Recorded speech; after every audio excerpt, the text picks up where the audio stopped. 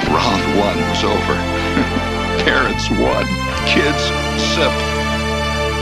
I only hope that we never lose sight of one thing. That it was all started by a mouse. Did we just become best friends? Yep!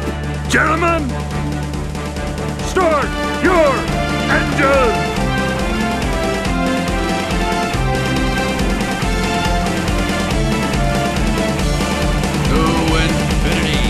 And beyond! There's a touch of madness around here.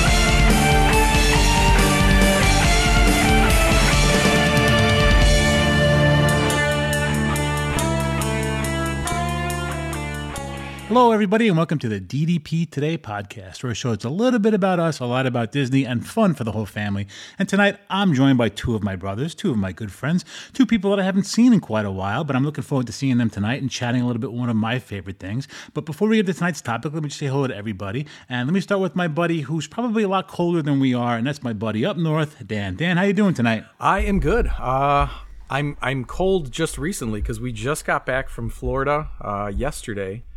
We were able to go down to Disney for New Year's. Got there on the 30th over at Coronado, spent a few days. Got to do Epcot on New Year's Eve. I don't want to talk about that because my boys would not make it to midnight without driving us nuts, so we went back to the resort to celebrate 12 o'clock. But it was still a good time. Actually, I'm kind of glad I experienced that because I didn't know that they did stuff like that at the resorts, and it was a lot of fun, actually. So that was really cool. And then we got to do one day at Hollywood and Magic Kingdom. Got to see our favorite VIP tour guide, and then we had to take the long trek back via car back to Chicago. So that part sucked, but everything else was great. Okay, well, that's quite a long drive. What was it, about 16 hours, 17 hours? I think it was about 17 and a half. We split it into two. We stopped in like Louisville for the night just to get some rest. So it wasn't too bad.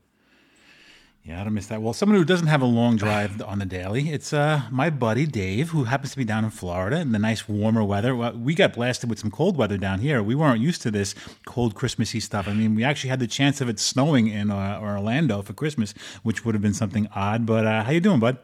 I'm good, mate. Did you get snow there? No snow here. A little bit of frost in the cars, and that's about enough to cause the entire South Carolina to go into a panic mode. So, correct. Yes, they had the defrosters on, their hazards and lights, and that was kind of a thing. I did have a pipe freeze, which was unexpected on Christmas Eve morning. Yeah. Okay. I guess we're not built for that kind of stuff down here. You know, the house up in New York, we kind of went through the freeze all the time, and not down here. So on Christmas Eve morning, I happened to be off for the weekend, and I got a knock on so I'm sleeping, trying to get a little bit of sleep, and Laura says, there's no hot water in the house. And I said, well, no hot water at all? She says, no, I turned the faucet on and nothing's coming out. And I'm like, well, that's not good. That's just not good at all. So, we were able to figure it out, and it was just an outside pipe had gotten a little bit colder than it wanted to be, so we were able to take care of that. Any freezing pipes in your house, Dave? No freezing pipes. My wife did send me a really fun picture from the dash of her car. She was like, I didn't know my car had this light, and it had a little snowflake that had come up to indicate that the car was also feeling a little chilly. So she goes, I remember this being on cars in Maryland, but I wasn't sure we had it here. But yeah, it was a little brisk. It was a little chilly. So I don't handle the cold well. So, but I mean, here's my point on it is that like at some point cold is just cold. It doesn't matter how cold you like. I understand that yes, there are degrees of cold, but at some point it's just cold. And like if you can get below freezing, get below 32, like it's cold of some description, no matter what. And I mean, Magic Kingdom had a feels like temp of 28. Like, we think of Magic Kingdom, think of like walking down that pavement of Main Street, USA, and the heat coming off it in the middle of summer that we're all so familiar with, and then go 28 degrees. Yeah. No. And you know what? Yeah. Being from the cold, I'm going to defend you here because, again, when I go down to Florida, go down to Disney, I want it to be warm. You know, when you're walking in those parks, you don't want to be all bundled up. You know, yeah, being at Christmas is nice, but I want the fake snow. I I don't want the real snow. So, you know, the snow. yeah, but we got lucky I think by the time we got to the resort, that's when it was finally like in the 70s, and it was gorgeous the whole time we were through. And actually the last day was probably the nicest, warmest day too. So Very nice. Hey, Dan, really quickly, New Year's in Disney is one of those things that it's on people's bucket lists, but there's also expectations of what it's going to be like. In a nutshell, 2 sentences, sum it up. What was it like? I mean, we did it once before in 2017. It was what we thought it was. I didn't think it was as busy back as it was in 2017. But like again, as long as you have expectations, you know, we didn't really have expectations to ride a bunch of rides. We just wanted to spend that time in World Showcase. So we rode a few rides with Genie Plus, and then we, you know, basically sucked in all of the environment that was going on for New Year's, and that was great. I actually hung out at one of the resorts as well. I picked up a DJ gig. I was DJing and hosting at Contemporary. Yeah. Yeah. I remember seeing the pictures. Yep. Yep. So it was great. It was wonderful. So good. Fantastic. But yeah. And now as we head into the new year, I am... Hold on. 7... I am 9 days away from a birthday. Oh, boy. And, yeah, and a big one at that. So, and I'm just glad that Justin's not here to give me grief about it. But as Mike said, we're talking about something real exciting today. So something that both Mike and I are passionate about. Mike, what are we doing? Yeah, you know, we've been talking about doing this for a long time.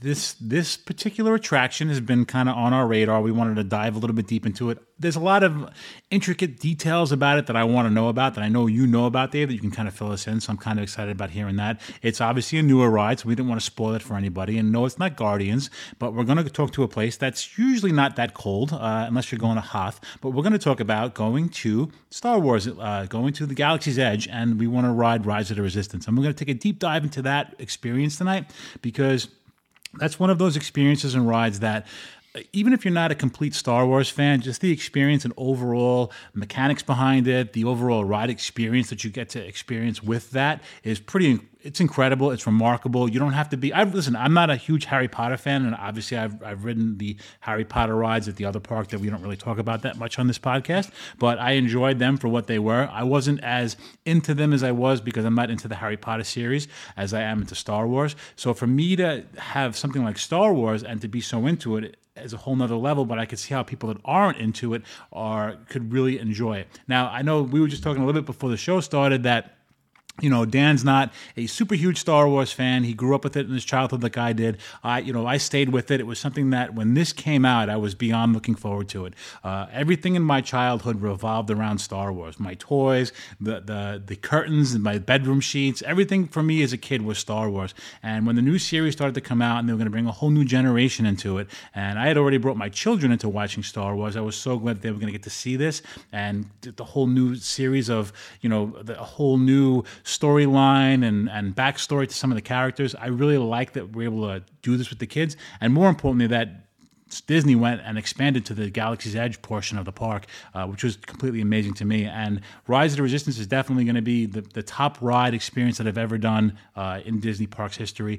I'm so glad that it's there, and I want to kind of talk about it a little bit tonight, and can't wait to hear Dave's little intricate details about it. Yeah, I mean... Rise of the Resistance, and as you said, we don't want to spoil anything, but it has been around now for quite a period of time. It opened in, what was it, November, December of 2019, if I'm not mistaken, and it actually opened even a month or so before the same ride opened out in California. So it was the first of the two of them that are so alike, and it was a truly exceptional experience, and Rise of the Resistance really is that, and we're going to use that word tonight because it's not just a ride. It really is an experience. And it's something that you're drawn into from the moment you step foot into Batuu. the access into Rise of the Resistance is located so close to that tunnel entrance, which in Disney World we consider probably to be the main entrance instead of the back entrance out of Toy Story Land. So, and you get drawn into that forest feel of the hidden Resistance base the moment you step onto the planet there. And I love that the storyline for this attraction really begins all the way out there. Dan, you've ridden this. You mentioned, did you do Lightning Lane or probably Fast Pass back in the day, depending on, or have you gone through the main queue? I have only done Lightning Lane or Fast Pass, or the virtual queue. I think we had a virtual queue that was back in 2020 when I went with Justin and Katie actually and Rick Reagan, and that's the only time. And gosh, that line moved really quick when we went through there, so I didn't get to see a lot of the the pre-show stuff through the line, because every other time it's been Lightning Lane, and it has been they kind of shoo you right through there. They really do. You skip a whole lot of it right there. Mike, have you done the full line? I've done the only thing that I remember doing, because I've only done this about 3 times in the times that I've gone. I wish I could have done it more, and every time I plan on going, I want to do it again. What I got to see was, as I got online, I got to go through the cave entrance, so to speak, and it had the I guess the battle plans, those holographic. You would see in one of the Rebel Star bases, you would see one of those boards. You would see that. You would see the lockers with some of the uniforms in them. I would go through that area first, and then I would go from that area into the holding area, where you would go into the pre-show room with Rey and BB-8. Yep, excellent. So you have walked through the main line, and there are the main queuing area, and there are some rooms that they can kind of get you to bypass. So depending upon how long the line is, there are various details and different scenes that you can see. And sometimes, yes, you really just rocket through there, particularly back when they were running that virtual queue element of it. But then on the flip side, it's a really great queue from the point of view, today we're still in the middle of that coming off peak period of New Year's, and we're headed into the what am I thinking of? Marathon weekend. Yep. Mm-hmm. So we've got a lot of our early arrivers for that, which means we knew it was going to be a busy day in Disney World. The standby queue for Rise of the Resistance today at one point was, I think, nearly 3 hours. All right? And here's what makes those 3 hours different. Is that if you are going to go through and stand and wait for this attraction, there is so much to see and do. Yes, the line is going to move slowly. It's a 3-hour wait. It's a huge investment of time. But there is so much to see and so much detail. Mike, I want to touch on something that you just said, though, because you said you walked into a room and it felt like the Rebel base. Mm-hmm. And I love that. It really does. Even if you go through the Lightning Lane, there's this great moment where you're in kind of a tunnel, and literally a tunnel. I can't even hold my arms out full width within this space. And you're just walking through. But the way they designed it, it gives you this feel of you mentioned at the beginning, Hoth. Mm-hmm. When we were in Empire Strikes Back, at the beginning of Empire Strikes Back, the Hoth base is getting attacked, and they're running through the tunnels, and it starts collapsing, and Han grabs the intercom, and he goes, "I'll get her out another way." There's that whole... those iconic images of that ice base that was created on the planet of Hoth. We know that the Resistance is like the next addition, the natural progression from the Rebels. And so it would stand to reason that they would use similar technology to build their base, even if it is on a semi-desert planet of Batuu. So there's literally very similar struts and support mechanisms within these tunnels that make you go, oh, this is just a Rebel base. Like, it looks so similar. And then those holographic screens you mentioned, like, just the way we draw you in and make you feel in that moment is incredible. My standard thing is if I'm bringing somebody through the attraction, through the lightning lane, which is a very quick access in, I'll look at them and I'll be like, all right, no matter how up-to-date you are with Star Wars, no matter how much of a fan, here's what you need to know.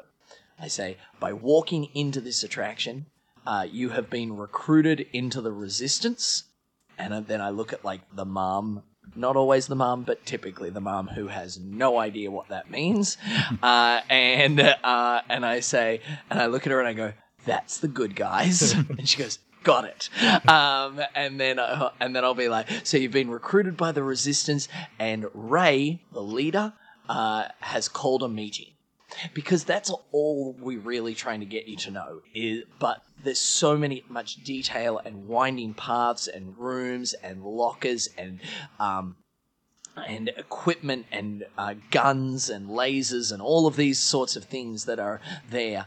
And you arrive in this pre-show room where you stand, they corral everybody, and then you walk in for Rey to deliver that message. Mike, talk to us about the first time BB-8 rolled into that scene for you. Well, I love the BB-8 meet and greets that were always part of, the Hollywood Studios thing. So that character, the sounds, the way the animatronics work has always been a very, very cool thing. To have him kind of roll out there and really grab your attention. And I mean, holographic projections have been a part of Star Wars since the beginning, since A New Hope. I mean, Princess Leia. Literally the 8th line of the movie. Right. So that's been, so to have a very cool holographic projection to start your experience when it's the same way it started in A New Hope and all of these other movies. I mean, holographic projections were a huge part of that entire franchise. And to see it done so well with Rey and kind of her call to you for help and kind of like, it was very similar to the earlier trilogy that I was familiar with. And even if you weren't familiar with the earlier trilogy, if you were one of the newer series kids or a younger youth, it's still pretty cool that she's there and kind of projecting herself into that storyline and really wanting her to be there. And then obviously on the screen, Poe Dameron comes along and he guides you along, says, we're going to go do this. And very, very cool setup to an amazing experience that's about to take place. Mike, this is why I love you. I've stood in that room literally 400 times without easily. Mm-hmm. And I have, I know that they're both projections, but to see you draw that connection back to 1977... Help me, Obi-Wan Kenobi, you're my only hope. Amazing. Yeah, that's 100% what they did. They this time Rey is in a holographic projection and she's giving you that same call to arms. She's saying, we need your help. We're getting you off the planet. I love that. That's really exactly what they did. The technology there is fantastic. We did see, we've seen them use it before, but not quite in the way that they do it with Rey right there. Because when we've ridden Na'vi River Journey, we got these amazing deep 3D images of the Na'vi crawling through the forests and things like that, and the different animals making their way across the screen, giving you that layered effect. And because of the backdrop of, let's be honest, those giant TVs that they have. Because of that, we saw that depth perception, and we've seen, and a lot of people now even have those 3D TVs in their house that they can utilize when they watch it. This was genius because what they basically did was take the back off that TV and then project the image of Rey through that same piece of glass that gives depth to the image. And we've seen it work in our TVs at home. We've seen it work on the Na'vi River Journey, but we'd never really seen it without the backing plate of the TV. So, which gives you this amazing three-dimensional version of her. Not only that, I really love her speech because they did a great job of her delivering the speech directly. If you've seen and I don't want to ruin it as something for if people haven't done it, but if you've seen the pre-show for Guardians, the pre-show for Guardians is actually cropped and cut, and they do this thing where the image blurs for a moment and then it comes back, and it's actually them editing different takes altogether. Daisy Ridley did an amazing job with this because she stands and it is one take. It's not an edited and shot jumpy discussion the way some of those other pre-shows can sometimes feel. She just... And I do love the shade that she gives. I don't know if you've ever noticed this. She gives some serious shade. Because BB-8 has helped us get into the room. He's set up everything.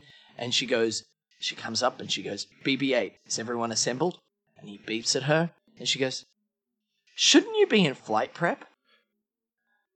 Way to call him out on not doing what he's meant to be doing. I'm like, seriously. But yes, and then we get...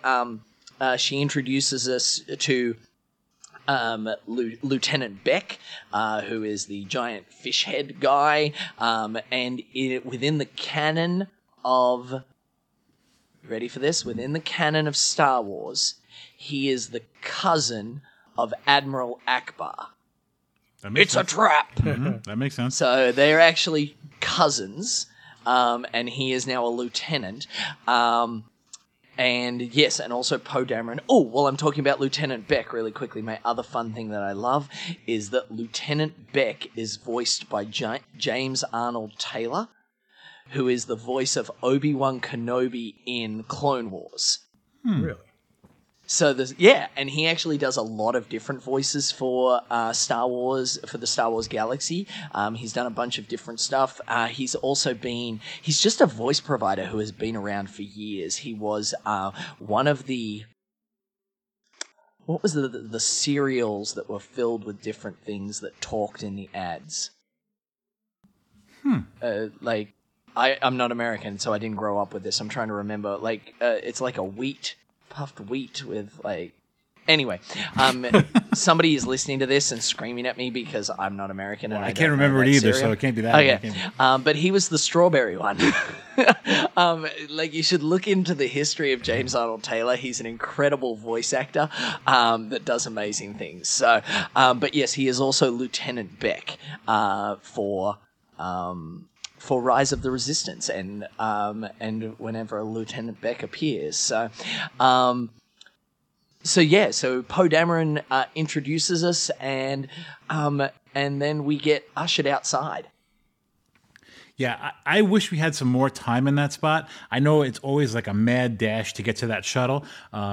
That black X-wing that belongs to Poe Dameron that's parked outside is just that could be a great photo opportunity anywhere else in the park. And it's sad that I understand they have to, obviously people are waiting on a 3-hour line. You got to keep the ride, the riding experience moving. But I just wish that much architecture wasn't put into an area where you can't take pictures and involve it a little bit more. Now, obviously, when you get outside, there's a lot of other great picture spots. There's a lot of X-Wings out there also. But to just walk out there and see that, and your breath is kind of taken away, like, oh, this is really, really cool. You kind of feel like you're about to get on a real shuttle and you're like in a real airport kind of area, or, a space shuttle kind of area. I wish we've had more time in that area. Every time that I've ever done it, it's always been a mad rush to get on the shuttle. Has there ever been a slow time where they're kind of like waiting for a shuttle to come back, or do you get some time in there, or is it always a mad rush, Dave? You know more about that operation than I would. Very rarely it is one of those spaces, and it is amazing that they spent that much money to build Black Leader's X-Wing, have it sitting there on the ground. BB-8 is already now, because he got sent by Rey, loaded up into the top of it. Like, he's sitting up there waiting as well, and they spent all of this money to build a giant X-Wing, and you spend, what, seconds? 45 seconds? Yeah. It's less than a minute. Yeah. I mean, this in that space. Yeah, this is crazy. Like, the first time I was on this, and if anyone hasn't done it, obviously we're kind of ruining it now, but like, as long as you didn't look this up prior to going on this ride, this is the first time I could ever remember, like, I'm essentially in the ride when I'm in that room with Rey and BB-8, and then all of a sudden I'm outside.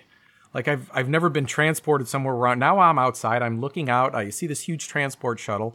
I mean, it was just a really kind of a cool experience that they've kind of extended the ride this way to make it even longer, but you get to kind of walk through the experience, which was just really cool.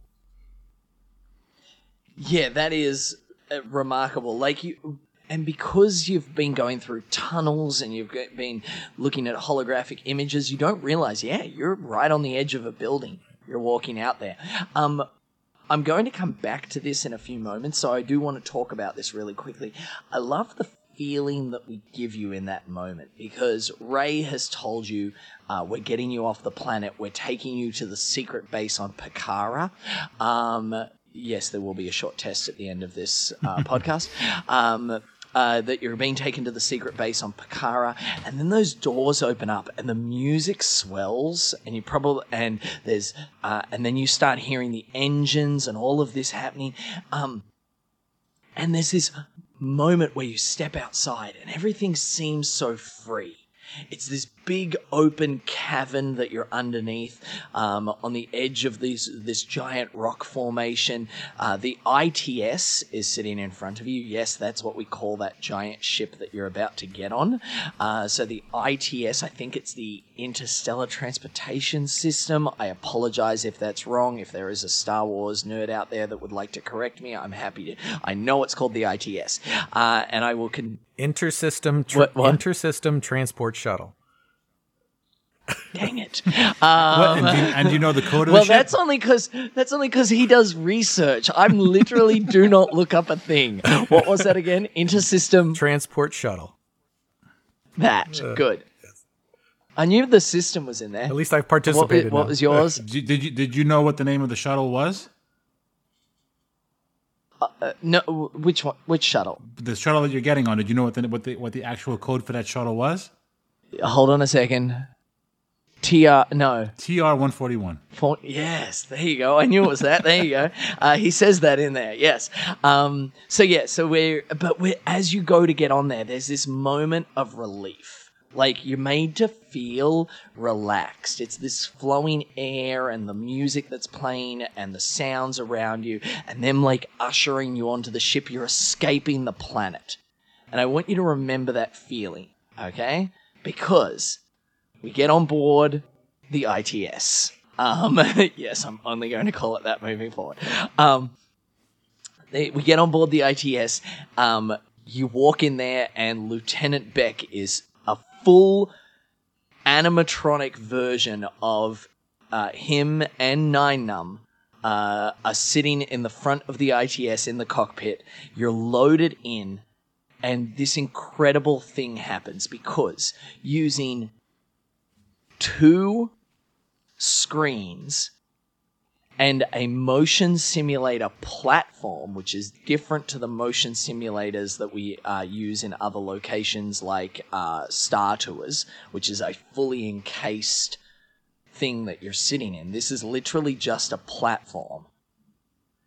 Using those 3 things, 2 screens and a motion simulator platform, we take you on a flight. This is stunning.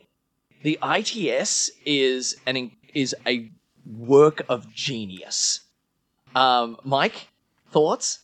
Yeah, I did it before I did it. I didn't want to be spoiled before I did Rise, and I did a little bit of research, and I found out that when you do this ride, you have to do it twice. And when you're in the ITS, you should pay attention to the front screen on one ride, and then also pay attention to the back screen the next time, because it's 2 different experiences. You get the you get the back view of the TIE fighters coming in. When you get pulled into the tractor beam, you see yourself going into the back of the Star Destroyer.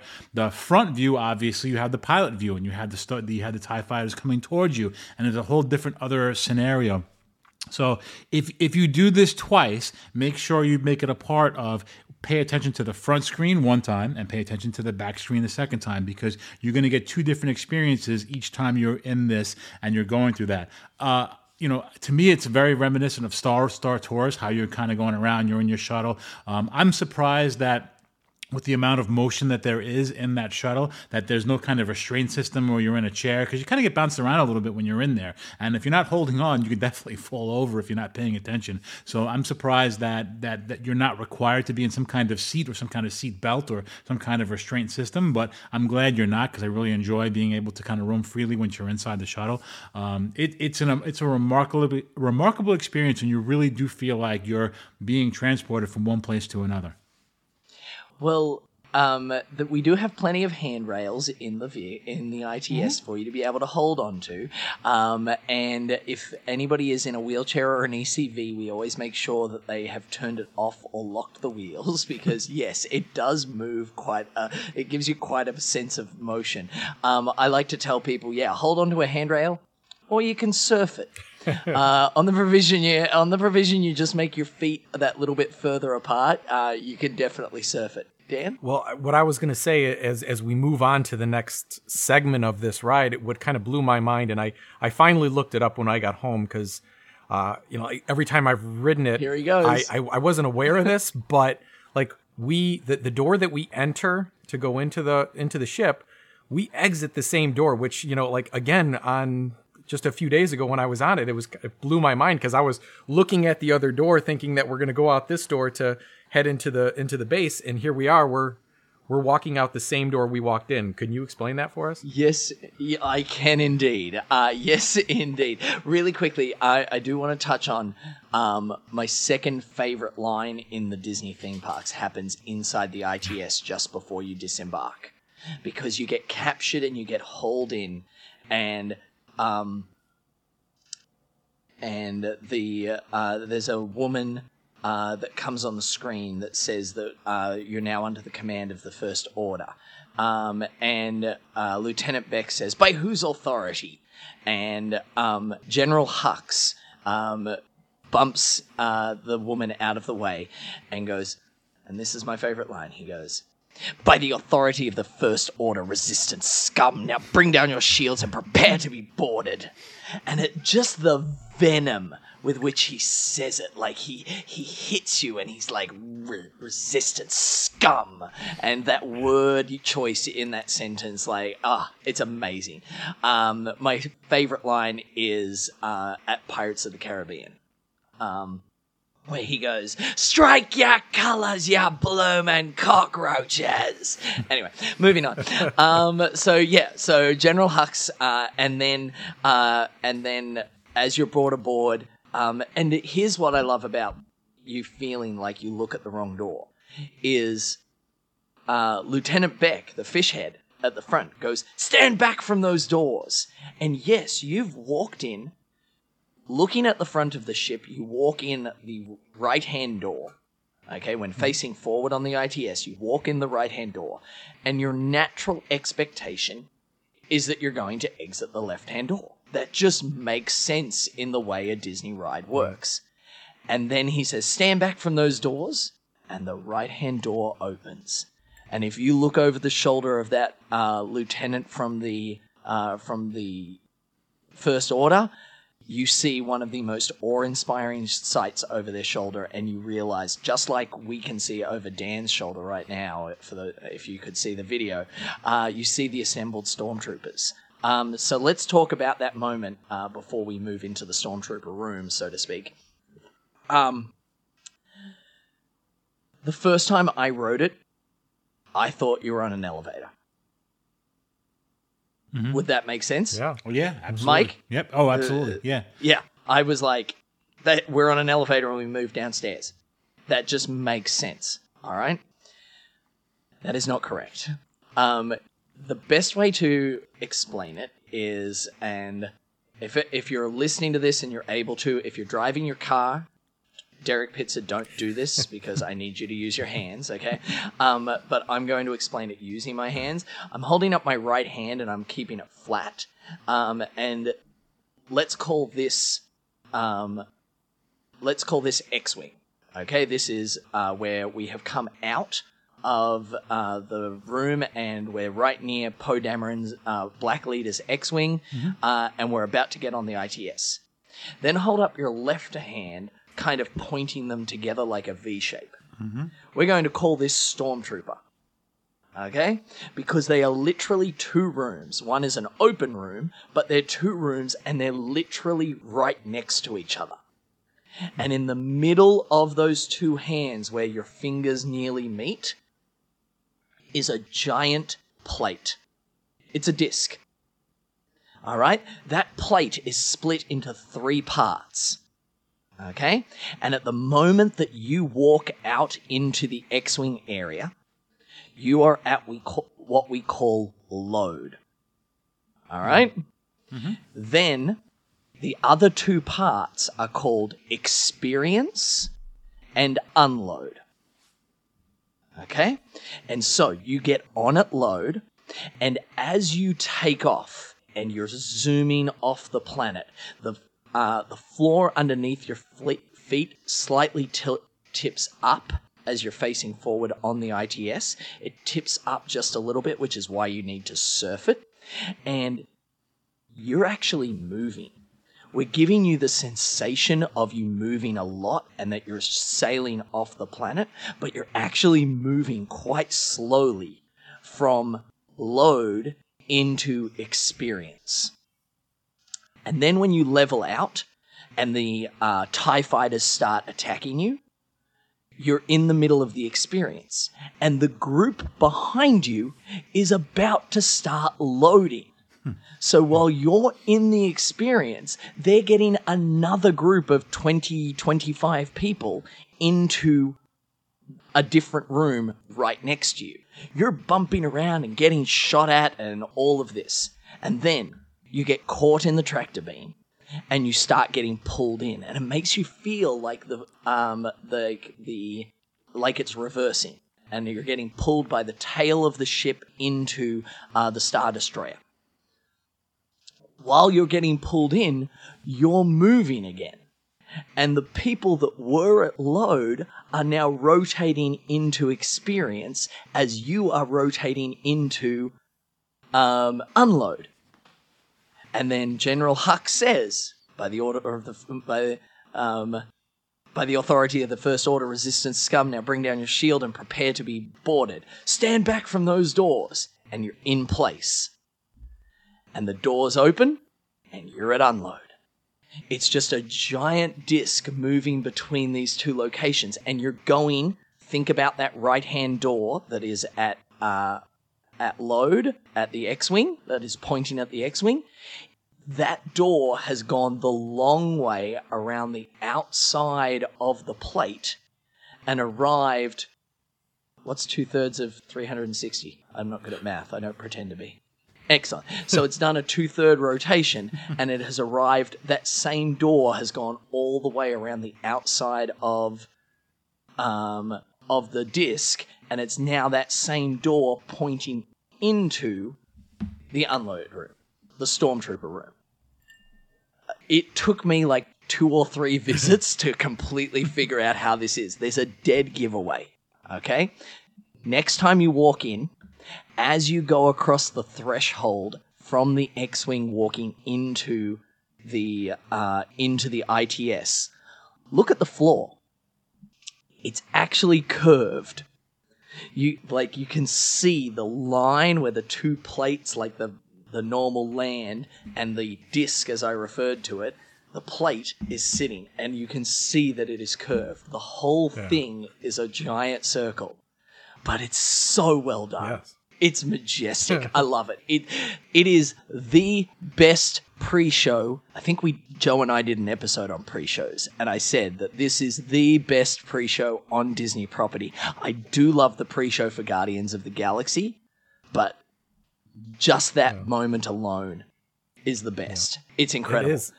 Every time, I'm the kind of the jerky dad who will go in that pre-show for different rides, knowing where the exit is, and we'll shoot right toward there. And just this last couple of days, I told the boys, I'm like, all right, get ready. We're going to go out that door.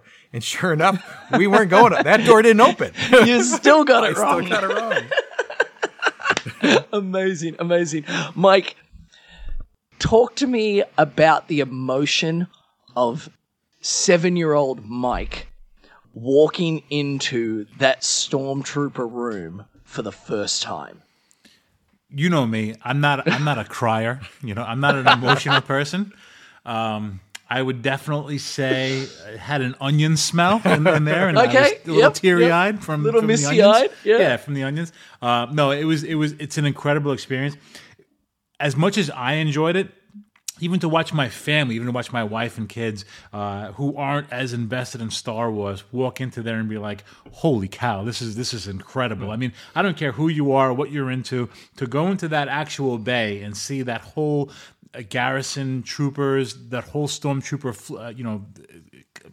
the whole assembly there, the TIE fighters on the wall, the being in the bay, it's just absolutely incredible. Like I said, even if you're not a Star Wars person, you can take a real appreciation into the detail and into the transformation that they put you into really being captured, and like, well, you're outnumbered and here you are, you're a captured person, and you have to go along with us now because you're on their terms. You were part of you were captured by the First Order. It also has that reminiscent feeling of some of the old school Star Wars stuff, being stuck on a Death Star. Here you are with Chewbacca and Han Solo and trying to get out with the princess. So I kind of tie it back to that a little bit. 100%. So I love that whole aspect of it. What I liked about that room too is I feel like we had enough time in that room to take enough pictures and selfies and whatnot. We weren't rushed out of that room the same way we were rushed from the Rey onto the shuttle. That room seemed to give you a little bit more time to take some pictures, really involve and get a lot of selfie stuff. I have quite a few cool pictures of me and Sarah taking selfies in there, and a couple of family pictures in there. So I feel like you get a lot more photo opportunities for a room that was set up so well, more than the area between Rey and the shuttle. Yeah, there are. You can even actually sit in one of the vehicles that you will later get put into. They have a sample of that same vehicle in that room, and you can sit in it and take a photo at that moment. Don't loiter too long because the First Order don't necessarily have a sense of humor, so to speak, and they will eventually be like, "All right." One of my favorite lines they like to use in that room is they'll be like, "When you're done documenting your failure, move," and you're like, "Sorry." So they do great. It is so intimidating. Like, what is that? 30-something stormtroopers assembled, weapons at the ready, their heads move. Yeah. Great little animatronic feature. Those heads and if you move in at the right time and one of them is moving, like it's almost like they're tracking you across the floor, and you're like, "Sorry." Like I want to apologize. Like the way it's just so intimidating in that moment. Before we move into the quick little hallway that I want to talk about, one completely useless fact for you. Think about the way we do projections. Think about the way we do screens. Because when we go to the movie theater, we're actually sitting watching a projected image onto a gigantic screen, correct? Mm-hmm. All right. When we sit at home, we watch like an LCD TV. Sure. And it's a different type of screen.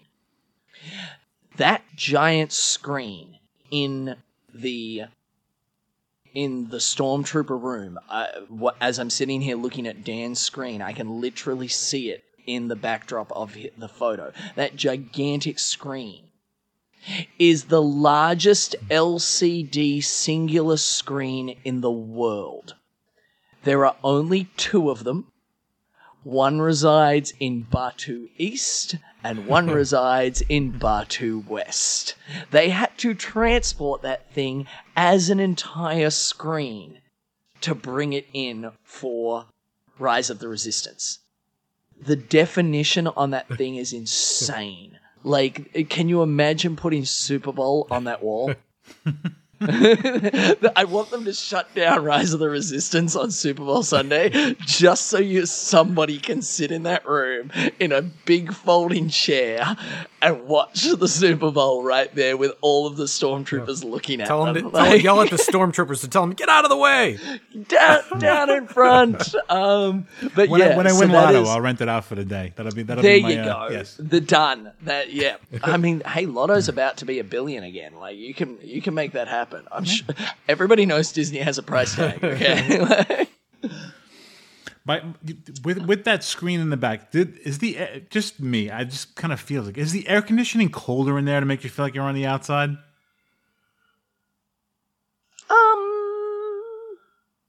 Probably. You know how Disney is great when it gets you involved in the moments where it comes to scents and smells and touch and feel. I almost feel like it gives you more of a feeling when you're outside, because that room just always seems to be colder when you're in there, like you're on the outer part of a hangar bay.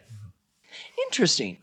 I'm going to pay more attention to that, Mike. There's your homework, Dave. There's my homework. I'll get back to you on that. I'm going to be like, I wonder if this is chillier in this room. Bring a thermometer with you next time, please. Maybe it's just a vibe, because here's what I want to talk about.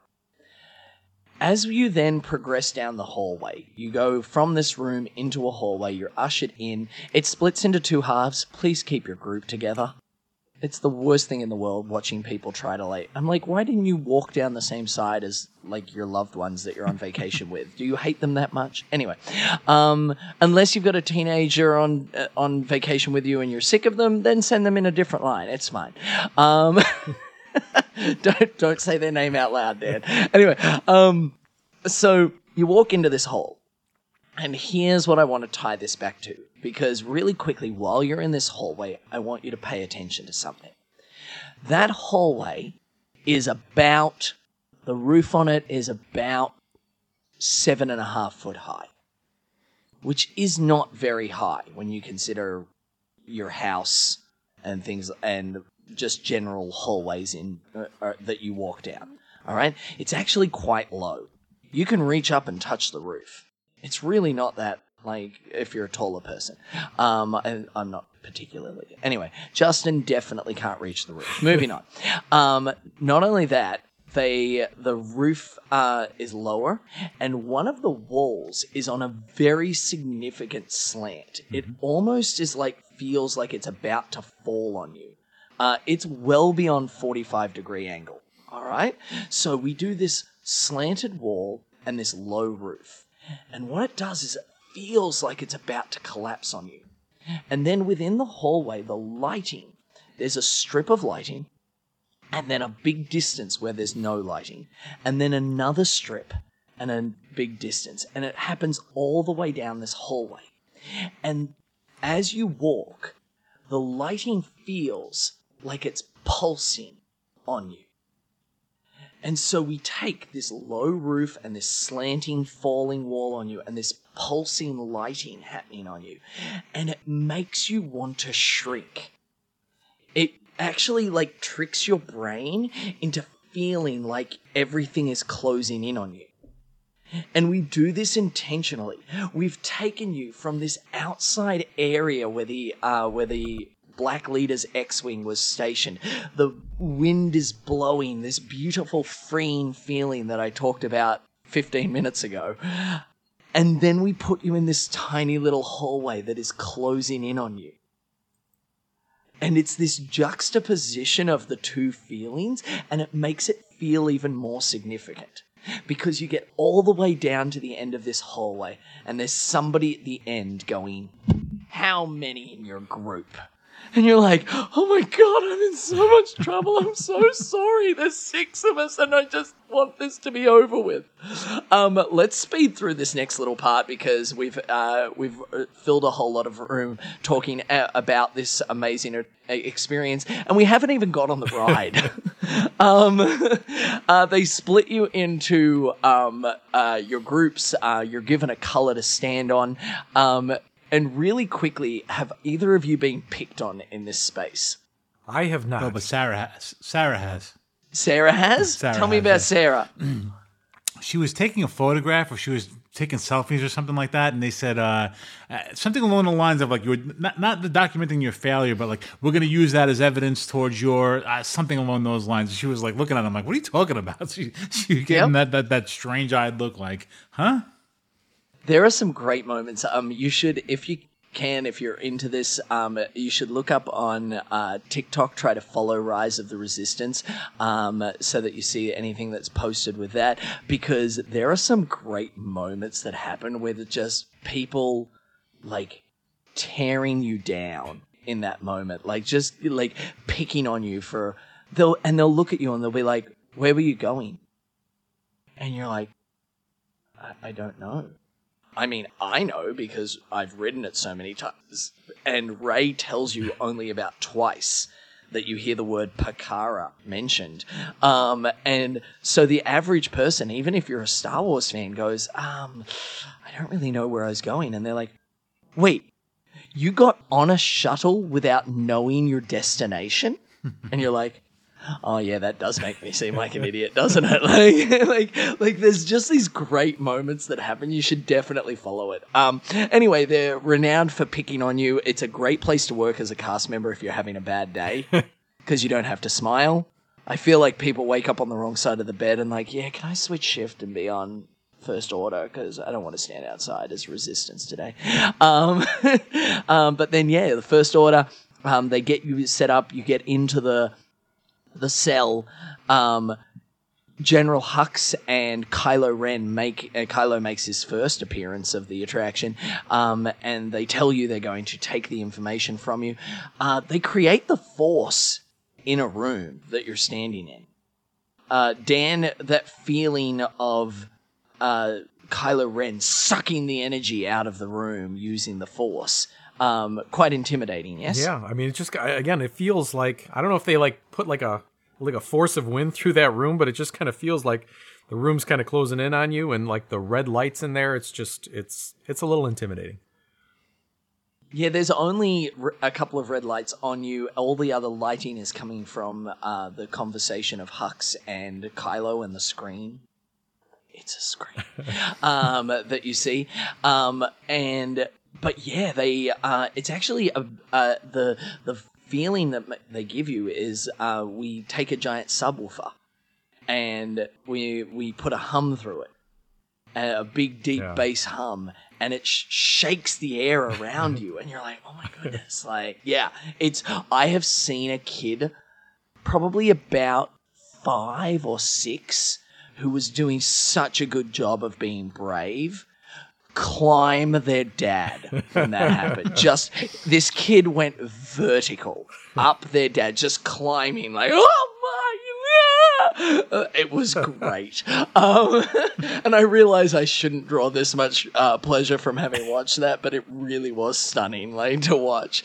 And then they disappear. Hux and Kylo get called back to the bridge, and suddenly one of the walls of the cell light up around you. Mike, talk us through that moment.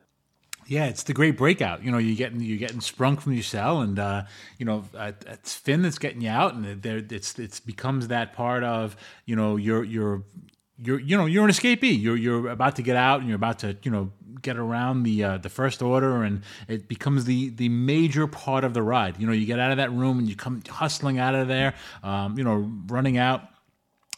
It's great. I mean, the whole effect with the door opening and everyone's kind of like, oh, finally we're broken loose, you know? And we get out of that room, and then from that room, you're going to go into, and I believe you're getting into your transport vehicle now. You're going to get into with your R5 as your captain, you know, kind of driving around through the inside. Very, very cool. And that's when your actual main ride starts. You know, your trackless ride. We've seen that in quite a few other attractions, whether it be, you know, Remy or whether it be the Mickey and Minnie's, you know, that same kind of trackless system ride. Very, very cool. I enjoyed that whole experience a lot. You really hit the nail on the head. Let's look at this for just a second. That means that you went into a marshalling area. You got debriefed by Rey, Lieutenant Beck, and Poe Dameron. You walked outside to Black Leader's X-Wing. You got on the ITS. You got moved in a third of the way around the circle. You got attacked by X-Wings. You got moved the other third as you got brought on board the Star Destroyer. You walked out into the Stormtrooper room. You got hustled down a hallway. You got put into your groups and verbally assaulted by a lieutenant of the First Order. You got moved into a cell. Kylo and Hux talk to you. You get broken out of the cell, and then you finally get on the ride. Right. You've been doing this for like 8 minutes. Right. and you're not even on the ride yet. This is amazing. Like, and that moment where you're like, oh, I'm only just putting on the seatbelt. This is where this all starts. Like, that's incredible. Yeah, and when I was on the ride just a few days ago, again, every time you go on it, you're going to have a different experience. And when we were in that cell area after Kylo Ren left the room, I don't know if maybe they were kind of moving a little slow in the other room, but we got to we heard them in the other room trying to break through that door. So and I was trying to listen because you can hear them talking, trying to break through the door and start the torch and this and that, and everyone's talking, so I couldn't hear. But you can hear different things going on, and again, it's just a different experience every time you go on it. It took a little longer that time, but I've been in the room before in that cell area where once Kylo Ren leaves, the door automatically gets broken into. So again, it's a different experience every time. It sometimes can take about 10 seconds, and even if it takes 10 seconds, you should be able to hear some muttering.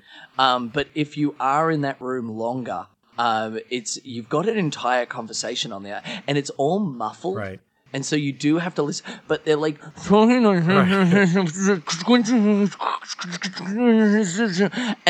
it goes on. Yeah. There's a whole conversation, and they're working hard to break you out of there.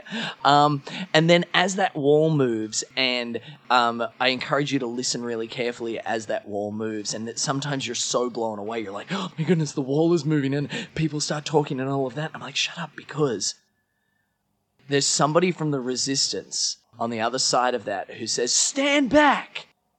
And just making sure nobody comes near the door, because it is a moving piece of equipment. We want everybody to be safe. And then that first person walks up to the door. They're the first member of the Resistance that you've seen in person since you got on the ITS. And they go, we're here with the Resistance. We're here to break you out. And you're like, yes! You climb aboard that R5 transport vehicle. R5 has been reprogrammed. He's been taken by, and you can actually see this symbolized by the changing of R5's lights. R5, while you're on the attraction from this point onwards, has orange lights across his face, whereas later you do see a couple of other transport vehicles and they have red lights. So they're still part of the First Order, obviously, whereas the two R5 units that are taking you around have orange lights. So there's this cool little part where you get in it, you do a quick seatbelt check, and they're like, we're getting you off this thing. And Finn talks to you one more time, and you're out. You start heading down a hallway, and there's a few screens, and you nearly get seen by a probe droid, and you come around one of the corners, and a bunch of stormtroopers see you, and they start shooting at you for the first time, and then your R5 units take your transport vehicles, and you start really running away from those laser blasts, and you come around a corner. And if the stormtroopers made Mike smell those onions, this next scene must be the closest he's ever got to a full-blown, stir fry of just onions happening, because that's where all the onions were. Roll into a room. They were all there this whole time, because you roll into a room with two gigantic AT-ATs assembled right there in front of you. Mike, I'm throwing it back to you for this one as well. Yeah, out of all of the Star Wars movies, if I had to rank my number one movie of all time, it's definitely Empire Strikes Back. I think that's the greatest movie ever. New Hope was great for what it was, set the storyline, but Empire Strikes Back was definitely the best. As a Star Wars fan, we all know, and every Star Wars fan at heart knows, that the AT-ATs are the absolute coolest vehicle ever assembled, whether you're a fan of the Empire, whether you're a fan of the Rebels, or the Resistance, whatever it is, the AT-ATs are absolutely the coolest. One of my favorite things back in the day, when it was just Hollywood Studios and MGM, when all they had was Star Tours, when you would come around that corner and see the big AT-AT in the forest, with the Endor kind of theme to it, was one of the cool. I can't tell you how many pictures I have of that. That was one of the coolest things I've ever seen. That's my favorite vehicle of all time. To go in that room and see them in a life-size version was absolutely the coolest thing ever. And to tie it into, my childhood, it was the absolute best. Other than meeting Darth Vader himself in person, that was the coolest thing ever. I feel like your ultimate dream right now is to be on board Rise of the Resistance, have the whole ride break, and get to walk through that room. Officially, you're not meant to take photos because it counts as a backstage area in that moment as soon as the ride breaks. But I feel like that is now way up on your list. Would I be right, Mike? Yeah, I think that the only greatest thing ever in possibility would be actually piloting one of those, sitting in one of those and driving them, or sitting in the pilot seat. I don't think that's an option that we offer yet. No, it's not yet, but that could be in the future. I mean, we know a couple of people at Disney. Maybe when they want to expand Galaxy's Edge, or if they have to get rid of the Galaxy Star Cruiser because it's kind of flopping, we'll build it there. I feel like this is an opportunity for a meme for Mike of you've seen the memes of I'm not going to tell you if I win the lottery, but there will be signs. Yes. He's just got one of these sitting in his front yard, just a giant AT-AT. Yeah, I mean, I was a huge Star Wars fan as a kid, and to this day, I still have this argument with my family. They always make fun of me because I'm the baby of the family, and they said I was spoiled. But every Christmas, I bring up the fact that I had a ton of Star Wars toys. But I never got a Millennium Falcon, and I never got an AT-AT. And to this day, I still complain about it. So you can call me spoiled all you like. You can buy one. I mean, it's not, It's not. Here's the thing: you don't want to buy yourself one. You gotta be given it. That's how the baby of the family works. Exactly. Okay? Exactly. Awesome. All right. We from there you after you've encountered the AT-ATs, more stormtroopers start attacking you, laser blasts going off around you, and you meet Finn. An animatronic of Finn is located in that room. He says, "Hey, if you want to get to the hangar bay, you've got to go down." And then suddenly your elevator goes up, and he's like, "No, I said down. What are you doing? Up is bad. Up is real bad." And it ultimately delivers you down a hallway. You get shot at by something associated with the AT-AT, whether it's the front two cannons that move to shoot at you, or a stormtrooper located on the side of the AT-AT. There are two versions of it in this particular scene, depending upon where your R5 unit takes you. And then you proceed down a hallway, and it puts you right on the bridge of the Star Destroyer. You see Kylo and Hux discussing the possibility of retaliation from the Resistance, and Hux says they have neither the resources nor the gusto to attack us. Anyway, something like that.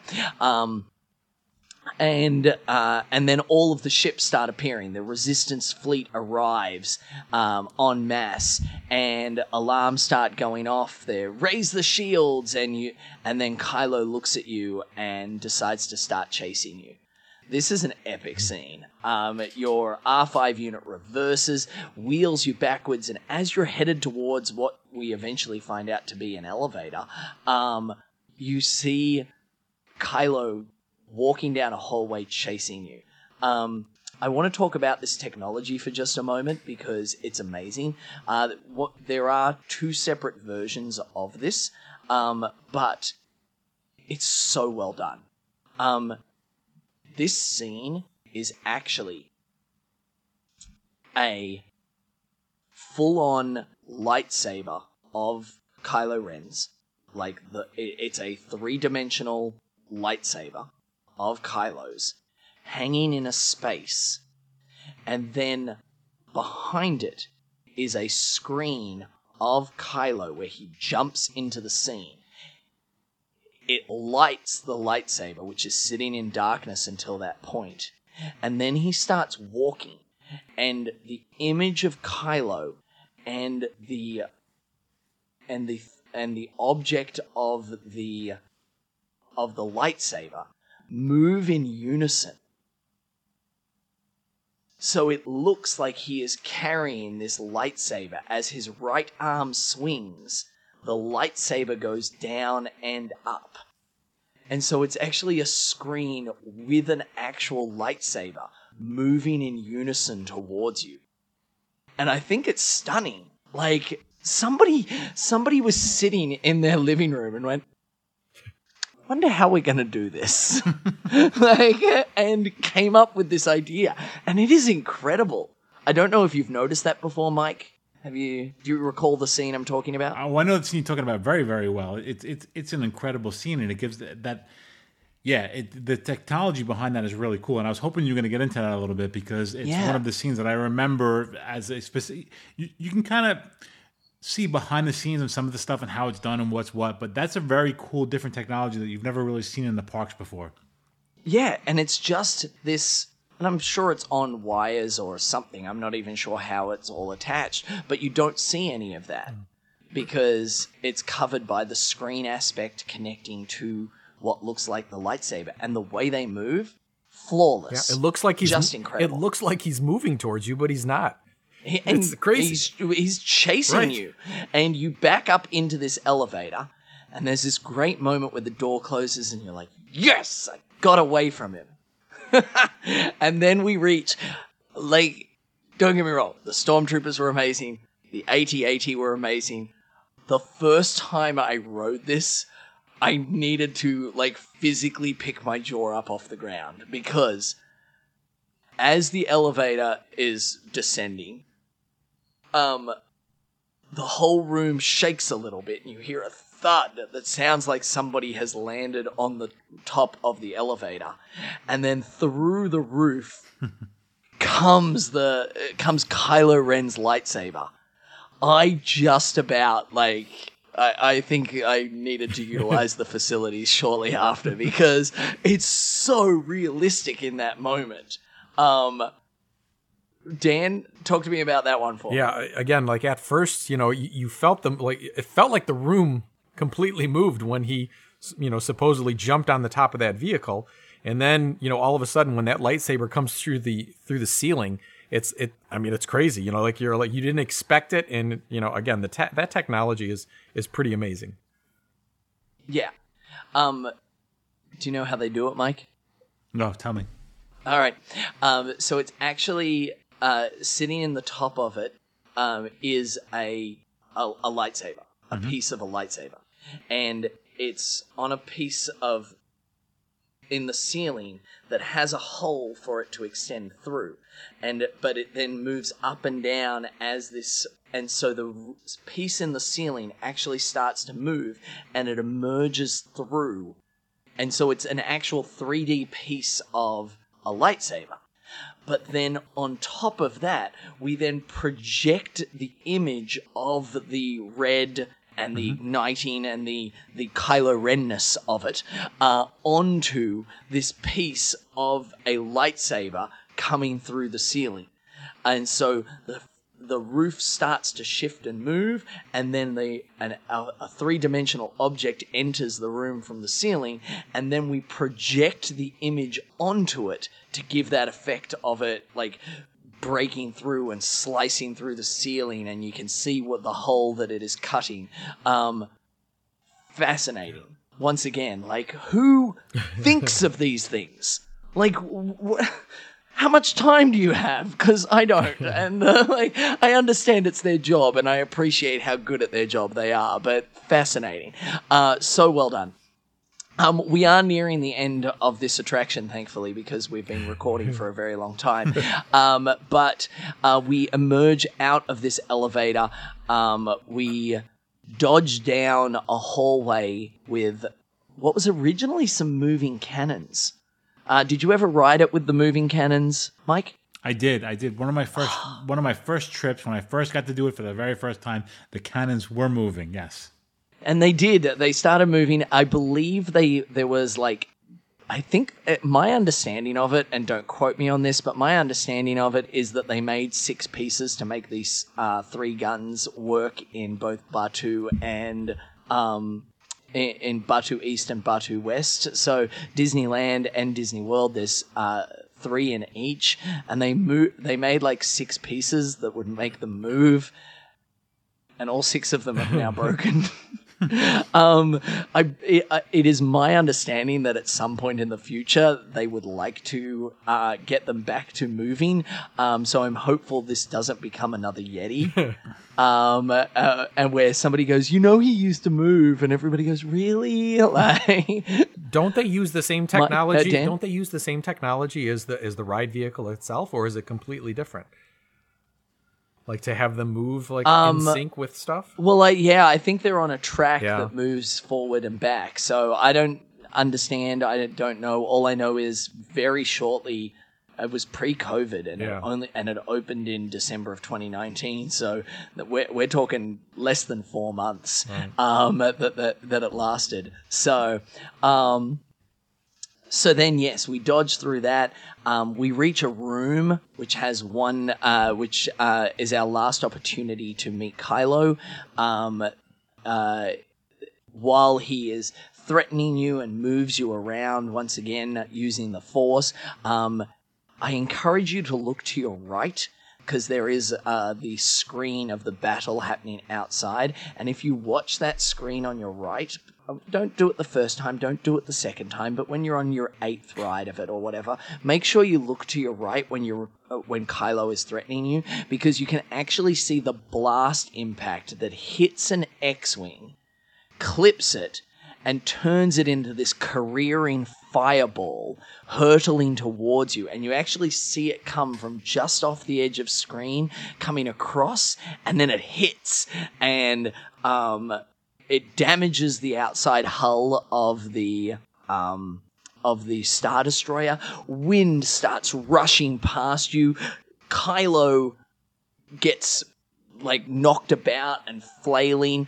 A piece out of the ceiling falls, and it kind of hides the animatronic, but it also gives you the sense of we don't really know what happened to him in that moment. And the wind starts rushing around you. It creates this feeling of a vacuum that you're getting pulled out, and you run into one of the last hallways, which is the load into our motion simulator. This end, the surprise end of Rise of the Resistance, this was their last big gimmick. And they were like, we don't want anybody to know about this. We don't want you to see it coming.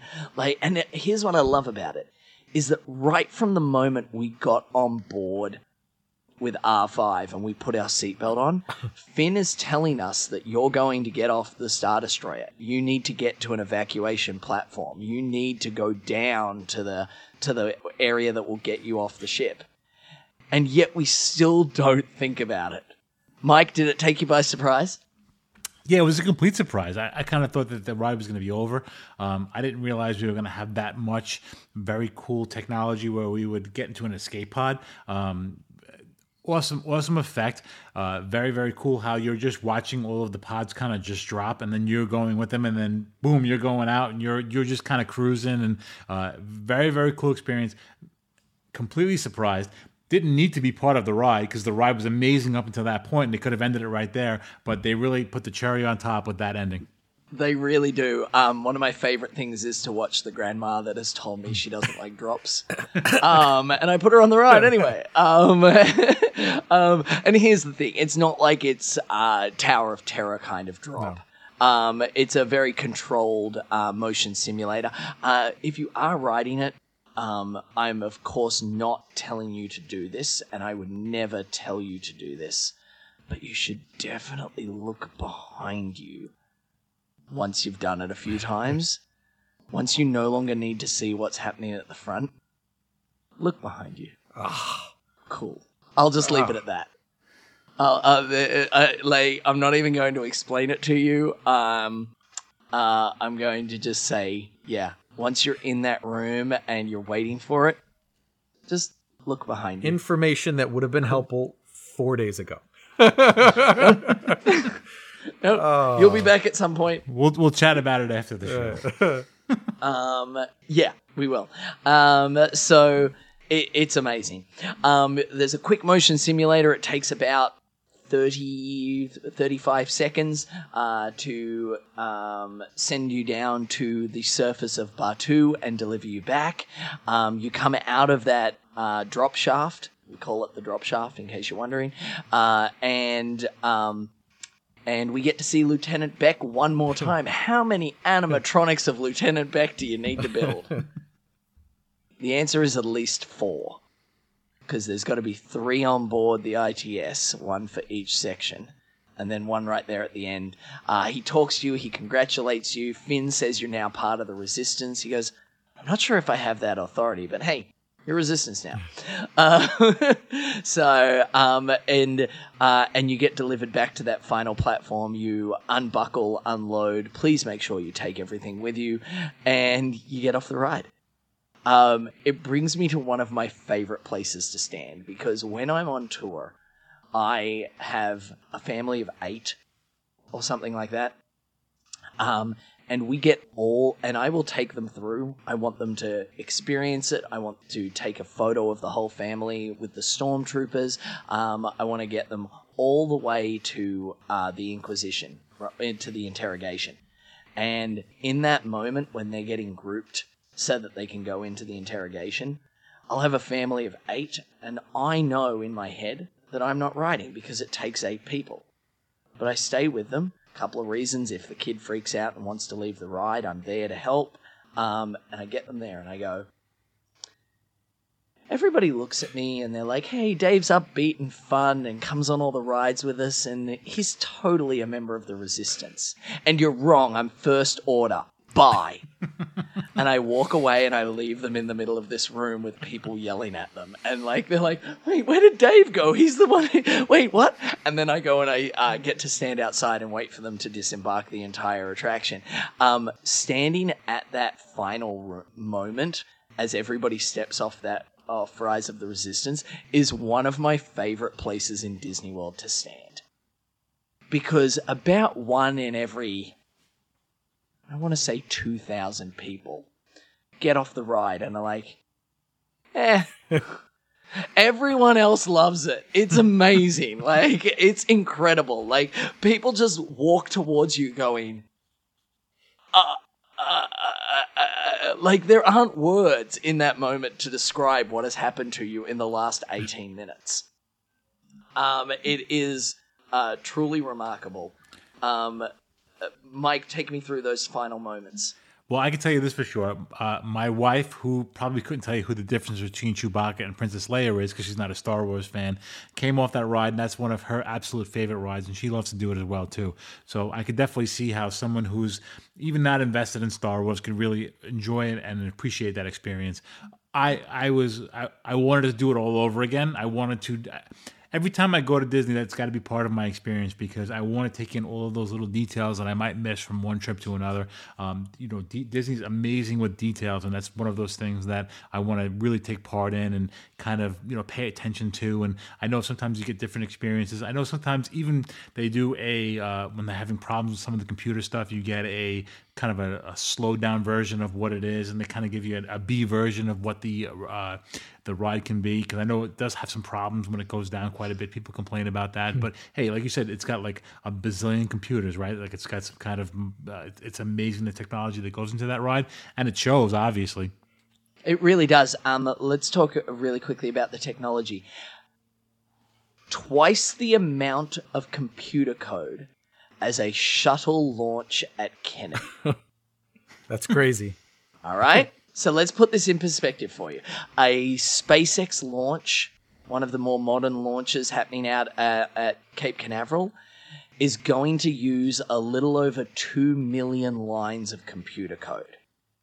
Now, there are computer people right now who are freaking out going, wait, 2 million lines to get a shuttle off the ground? And let's be honest, they really only need the shuttle to go one direction, up. All right? This attraction moves laterally, horizontally, up, down, left, right, in circles. There is so much going on. This uses nearly 5 million lines of computer code. That's crazy. And it has taken us over an hour to break it down and talk about it because there is so much going on. So I have a question. Dan? So I know like Sure. before with with Smuggler's Run, you kind of gave us a little nugget where there was like the mini Millennium Falcon hidden outside. Yeah. Is there anything with this ride, like, you know, I don't know, some Star Wars fan might like, or like a hidden Mickey or anything like that would be in the ride? So the Star Wars universe really doesn't have much in the way of hidden Mickeys. All right. However, there is one Really? in this ride that I am aware of. All right. And you need to know exactly where to be looking and exactly where to look at that moment. Because if you're not, it's gone. All right. So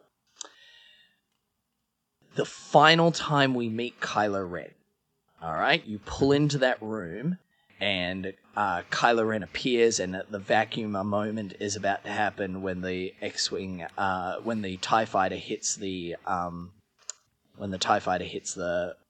outside hull. Okay, in that moment, as you're rolling into that room, on your right-hand side there is a panel, and for you gents, I'm holding it up once my phone decides to. Hold on a second. Oh, there it is.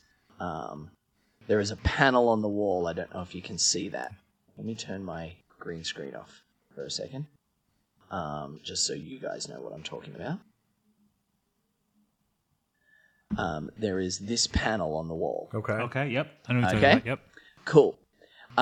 It's the same panel that Finn is talking to you on when you first come in, and he goes, "This whole place is about to," and it blurs, and then Kylo is in the room. Okay? Mm-hmm. On that panel, in the lower corner, there are 3 buttons right here. I'm actually going to take this image. I grabbed this week while I was on tour riding the ride. I'm going to take these 2 images and put them onto the episode when it drops onto our Facebook page, so that you can see them there. Because yes. That's amazing. You've got to know exactly where you're looking, and to the best of my knowledge, there's one. Yeah. When did you discover that? Amazing. When did you discover that? I've probably known about it for only 6 months or so, and I think I had to ask somebody. I had a kid go, "Is there any hidden Mickeys here?" And I went, which is a really hard thing to say out loud. And so then I reached out to a friend of mine who works at the attraction, and I was like, "Is there a hidden Mickey?" And they were like, "Yeah, but you got to know where it is," and gave me basically the same description I just gave you. It's on that panel, 3 buttons in that final room where you meet Kylo just before you go into the drop shaft. And took me a couple of rides to spot it, and yeah, but there it is. It's really cool. So I'll make sure I put both of those images on our Facebook page when we come to dropping this episode so that everybody can see. But yeah, that's pretty much Rise of the Resistance in a nutshell. So yeah, I hope we learned some things. I hope we appreciate the incredibleness that is that. And yeah, thanks so much for letting me dissect it and pull it to pieces and peel back the curtain a little bit and show some cool elements of it. Yeah, you know, I don't want to say I have some favorite episodes, but this is definitely one of my favorite episodes to record because I kind of dive into my, Star Wars geekness, and I love talking Star Wars with Dave because he's on the same level I am when it comes to being a super Star Wars geek. I think you might be higher than me, my friend. Could be. All right. But listen, whether you're riding Rise of the Resistance for the first time, whether you're in Hollywood Studios for the first time, whether you're walking around Magic Kingdom for the first time, you want to capture those magical moments or capture those hidden Mickeys wherever you might see them and post them on a great place, our DDP Facebook page, because we have an amazing DDP family that posts some amazing pictures. It brings me to my favorite thing every week, and that would be Picks of the Week. Picks of the week. Picks of the week. It's time for us to get our picks of the week. All right, guys, you know how much I love my Picks of the Week. And Dave, why don't you give me your first pick of the week? I'm a sucker for just a kid who is loving their Disney life, letting a little bit of Disney creep into their everyday life. And I saw a I saw one of our photos on the Facebook page, and it just made me smile the other day. Sarah Castano posted a photo of a little girl cheerleading on the sidelines of a basketball game, just dressed up as Buzz Lightyear, and I love it. I'm like just living her best life, going to a random basketball game dressed as Buzz Lightyear, and who doesn't want to be that kid in life? Just walking around in a Buzz Lightyear onesie. If you're not sleeping in your Buzz Lightyear bed sheets, you may as well be out. Is that what they are, Dan? Are they Buzz Lightyear? Aren't they? No, yeah. Incredibles. I have the Incredibles. Oh, Incredibles. Sorry, one of those. Okay, well, I'm sure this little kid also has Buzz Lightyear on their bed because loving their life. She even has a little pink purple bow to tie in the whole ensemble, and I love it. I'm just a sucker for it, and I love that kid living their best life. That's my pick of the week. Very cool. Great pick. Dan, what's your pick of the week? Well, to be honest with you, I am kind of jealous because I would love some Toy Story bedding if I can have it for the firehouse. So I've been searching, just haven't found it yet. Come on, get on this, DDP. So my pick of the week this week is going to go to Jeffrey Neubauer. He posted a picture 10 years ago. I was on my honeymoon look at that All-Star Sports Betting. It does look a little dated, but happy anniversary, Jeffrey. That is awesome. He has his Mickey and Minnie ears with the Mr. and Mrs. That is awesome. That betting does look kind of awful. I'll get on board with that. I don't know if I'd want that one at the firehouse. I think I can pass on that. But I'd like to. Oh, that would be great if you got tacky 80s or 90s bedding from different resorts. Like we'll just start sending you random pieces of cloth. That would be awesome. For sure. And then people would be like, "What is this?" They got to have that in the cast member store, right? Oh, I'm going looking at Cast Connection exclusively for that now. That's great. If I find a random duvet one time, it's coming in the mail, my friend. Oh boy. Very cool. So my pick of the week is going to go to Florence Porter, and Florence Porter has a picture of her sitting in the splash zone in one of my all-time favorite places in the world, and that's Fantasmic. Great show. So glad it's back. I can't wait to go see it in person. It's been a long time coming. I'm looking forward to seeing the new show and a little bit of stuff that they added. So Florence Porter, you have my pick of the week. Amazing. Some great picks. If you are not yet a member of our DDP Today Facebook group, what are you doing with your life? Okay.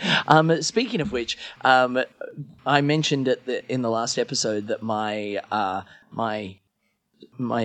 goal for this little bit of time as we head into the new year is to encourage promotion, to encourage us to introduce our friends and bring people into the DDP fold. I know we do this every day, and I don't know if you're like Dan, who is in the middle of like fighting a fire and and saving somebody's life, and then starts randomly discussing how they should download podcasts. For sure. But I assume that's how that works for you. But if you do have somebody that you know who loves Disney, who is your Disney go-to connection, to somebody who's going to back you up when you have a random Disney element of your life that somebody else is judging, they are the people that should be here joining us.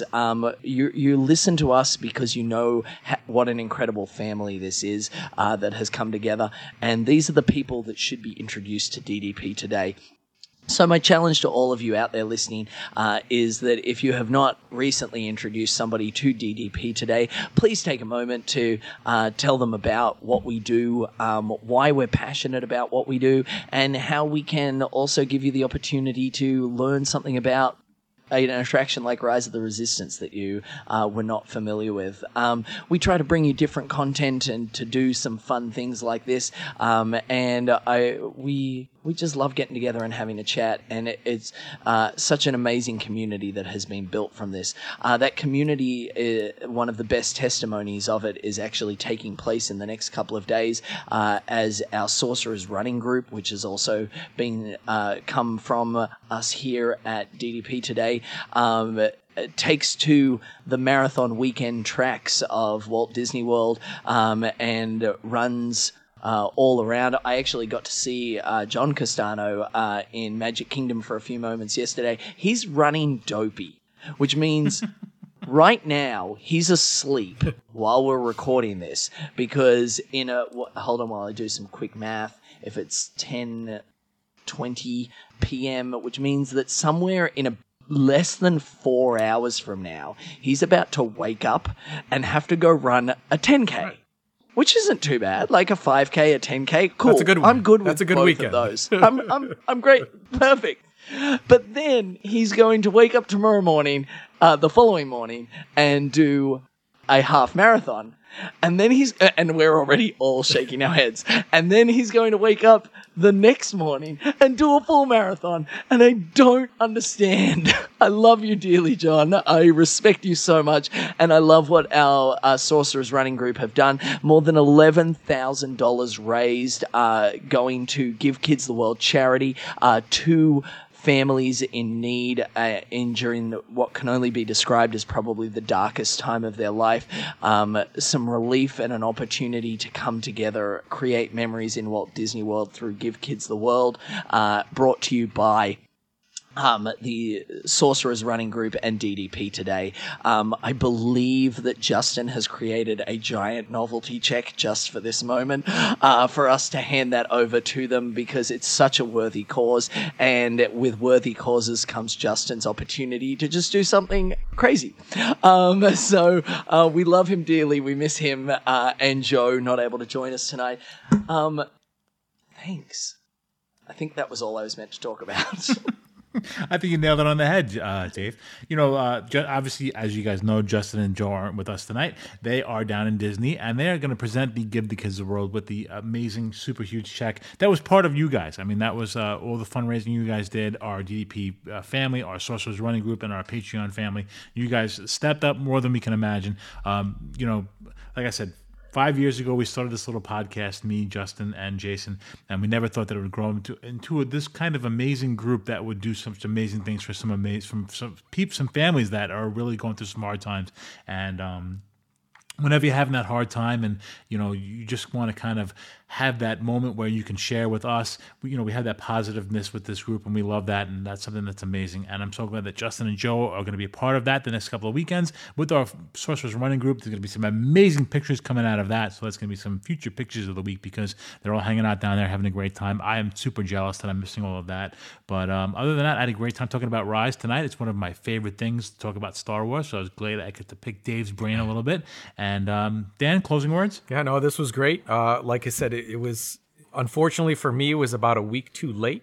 If we could have done this, a show before, I would have known this going into hitting my Disney World trip, and known to look for different things in the ride. But either way, it was great. I love hearing Dave's breakdowns of these rides, because he probably doesn't need this, but damn, he's amazing, isn't he? When he goes through all these rides. Stop it. But I was going to say is that, like, this is probably the most handsome I've seen Justin Suter in these Zooms before.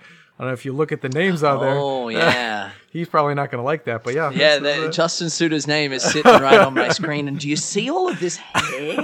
Wow. No, but I had a great time. I enjoy riding the coattails of you guys every once in a while, but this was a great show, and can't wait for Patreon tonight. Yeah, we're going to do something fun. Mike's in control of that as well. So thank you so much for letting me chat about it. I'm passionate about it, and I love being able to share this information and let people who want to understand how something works see those elements and appreciate it from a different point of view, appreciate what the cast members bring to those different moments, whether they're telling you to get on board the ITS or standing in your face sneering at you and judging you as a member of the First Order. They bring so much to that experience. There's so much technology. There's so many different elements to it. The way we make you feel in those attractions all throughout Walt Disney World, it's something that I love, and I love being able to share it here. I hope you enjoyed it, Mike. I'm really glad this is now one of your favorite episodes, because thank you for letting me chat about it. Yeah, man. I'm glowing. I'm on my Star Wars heaven right now. So, but other than that, DDP family, thank you so much for spending some time with us tonight. Hope you enjoyed our show tonight as much as I did. And until next week, we'll see you real soon. Have a good night, guys. Have a good night. Cheers. Have a good night. On behalf of the Disney Dads, we want to say thank you. We hope you find a little magic in your life every day, spread some Disney love, and keep moving forward.